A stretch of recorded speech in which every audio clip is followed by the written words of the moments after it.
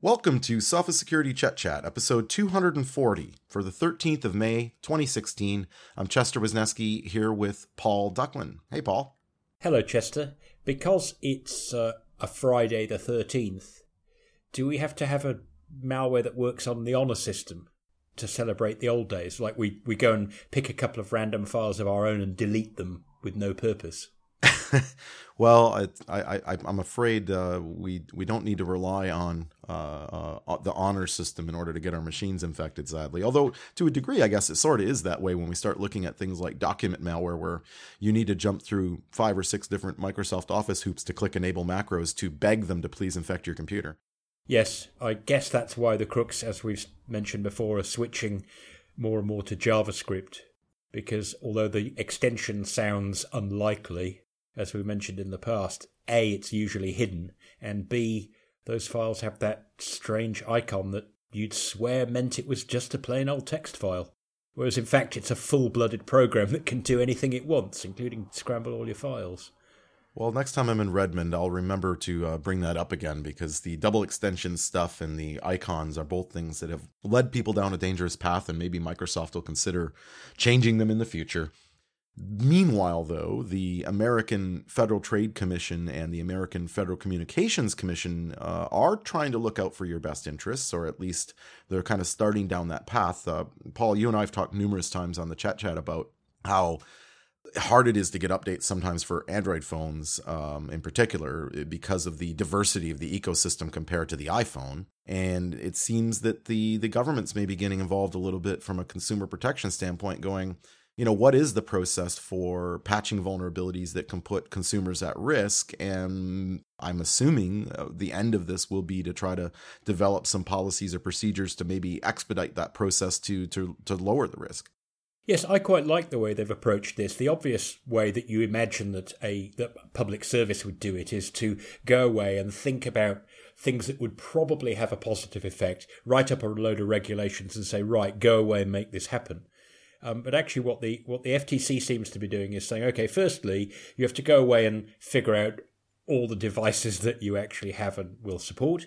And then, once you know actually what it is you're selling, then come back and tell us what vulnerabilities have been reported on those devices and how did you fix them. There's 45 days for companies to come up with that information. It seems to me that what will be more interesting is the information that can't be achieved in that time. Because if you can't even give a list of vulnerabilities you might set about fixing in 45 days, then it sounds to me as though you certainly haven't got a chance of actually fixing them in 90, 120, or even 180 days, which is way too long. Well, I think it'll also be interesting to see the differences from, this isn't just being sent to the 4 major cellular carriers in the United States. It's also being sent to device manufacturers and operating system vendors. So that includes Apple, Google, maybe, HTC, all the different companies that have Sony, Samsung, etc. So it'll be interesting to see that, Google says, hey, these are the vulnerabilities and we fixed them on this date. And then, of course, the Google Android handset vendors then go, well, we spent the next 3 weeks modifying the Google stuff to work on our device. And then you'll see Sprint and Verizon and AT&T and T-Mobile come out and say, and then we spent the next 6 months actually reinstalling all of our bloatware onto these things and making it part of the firmware before we were able to release that fix to a phone. And I think that's where it's going to get interesting. Yes, it does seem ridiculous that the way to get an update, for example, for an instant messaging program that came with your device, is to wait until there's an entire update of the whole shooting match, operating system, apps, configuration settings, the lot. What is so hard about having apps that update independently from the operating system itself?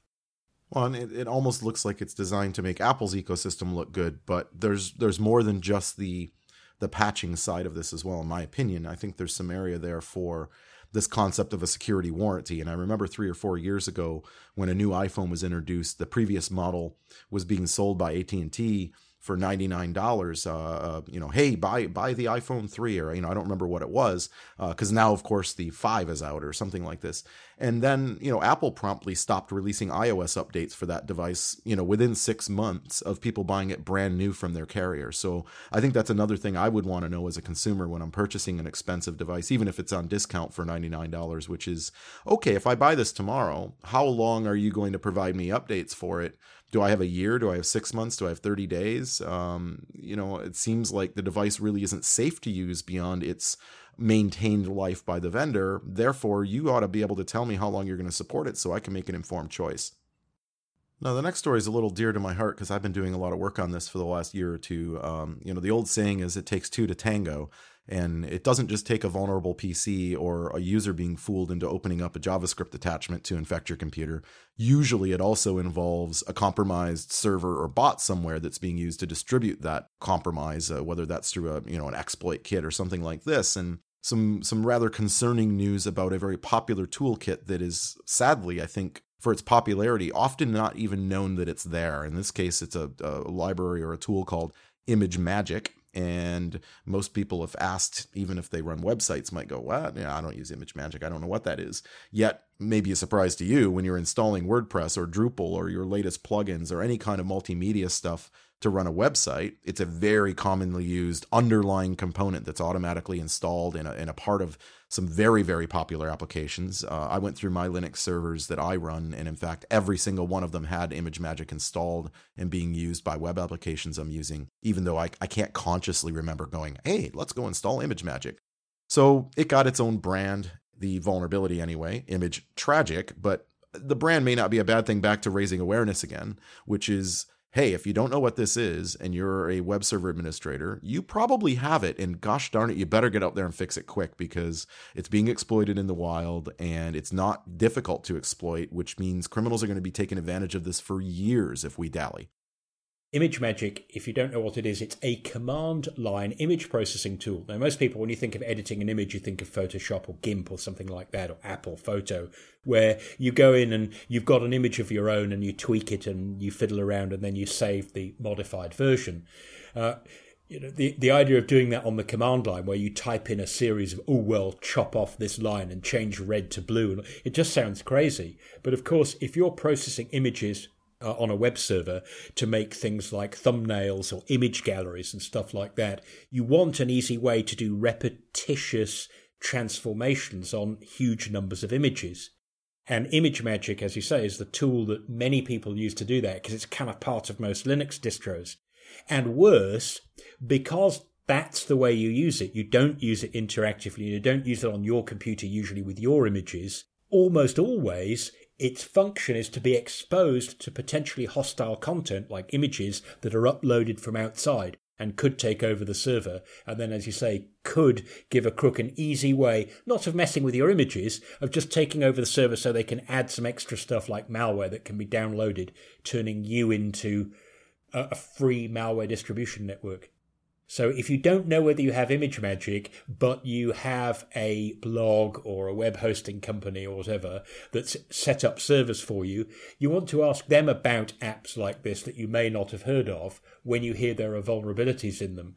Well, I think that the reminder here is always install packages from your distribution's repository so that when you do an update to the system, things like this will automatically get updated as part of that process. And it's not something separate. I learned years ago when I used to install WordPress from a tarball from the WordPress website, and then I would miss WordPress updates, not realizing they had happened because I didn't install them from the Red Hat repository or the Ubuntu repository or, in my case, Arch Linux repository. So it's another good reminder that Linux boxes need the same love as Windows boxes. They need to be updated all the time. If you install stuff from the centralized equivalent to Windows Update in the Linux world, your repository that comes from the packager of your operating system, then this stuff will automatically get applied. All the major vendors have released this update by simply doing your RPM or your Debian package download or your Arch Pacman updates. You'll get this, and make sure that that's the process you're following and get out there and do it. Yes, and if you've got, particularly if you're running a blog site or some kind of content management system that supports plugins, sometimes those aren't in your regular repository because they're just, scripts that you download from here or a small plugin that some guys developed and you install it. It's easy to forget about those. So if you're running a server that's facing the public, you need to be able to make an inventory for yourself of all of the stuff that's on there. So you've got a checklist once in a while to go through and make sure that you haven't missed a patch. Because in a very diverse ecosystem like Linux, it's terribly easy to miss one. And that's exactly what the crooks are waiting for. Yeah, if you install something outside of your package repository, it's always a good idea to try to find if they have a security announce mailing list as well and sign up for that. I certainly do that with the tools I use so that I'm made aware immediately when a new vulnerability is fixed, and then I can decide what my action's going to be to remediate that, whether it's patching or a mitigation of a config file or something like that. Lastly, since we're talking about patches, though, I just want to, we don't talk about Windows updates that often, but this week in particular, or the last 10 days or so, I should say, has been really dangerous for Windows users. There was a huge patch made available for Acrobat Reader from Adobe, which has been exploited in the wild, and that came out a little over a week ago. That was followed up actually on Thursday by a Flash update from Adobe that also is being exploited in the wild. And in fact, the date for releasing the patch was shifted around specifically to be sure that fix got to you as quickly as possible. That's being exploited by criminals as well. And Microsoft, during part of its normal Patch Tuesday rounds this week, had a fix for Internet Explorer that also was being used in the wild that had remote code execution capabilities. So these are such high-risk things, and knowing that criminals are actively using them, we did want to point out that they're available and urge you to urgently please get out there and get those deployed as quickly as you can. If you can't eliminate Flash and Reader from your environment, at a minimum, be able to respond very quickly when these kind of announcements come out.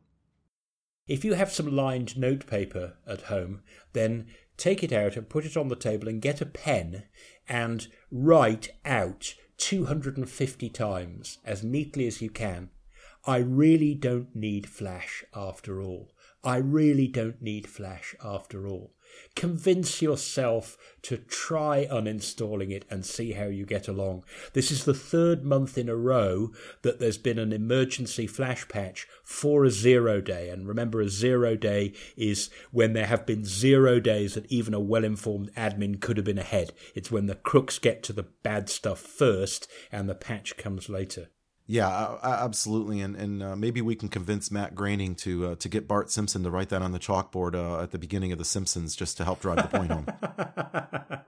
I forgot about having a chalkboard to do it. That way you can rub it off and then write afterwards, uninstalling it's not that hard. Yeah, I do something similar. I don't have Flash installed. I use Firefox as my browser, but then I keep a copy of Chrome installed that I only use when I need Flash. So I go to a site and I'm struggling with it, and I'm like, it looks like it needs Flash. I go launch Chrome. I go to the website that needs Flash. Chrome has a built-in Flash renderer. When it's done, I close Chrome and I move on. Now, we don't normally have a shout-out to listeners in the Manchester, UK area, but my understanding is we have an event coming up you wanted to let everyone know about?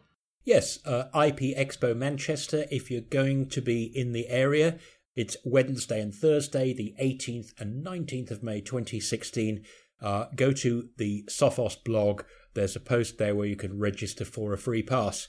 So if you're there, do stop by if you can. And I'll echo that for our Asia Pacific partners as well. Next week, of course, we've invited many of you to come and join us for our partner conference. And if you're there, I will be there doing a presentation, and I would love to hear your feedback on the chat and have a chat with you. And on that note, we'll conclude Sophos Security Chat 240. As always, the latest security news is available at nakedsecurity.sophos.com. All of our podcasts are on iTunes, the TuneIn app, Google Play, and at soundcloud.com/Sophos Security. And until next time, stay secure.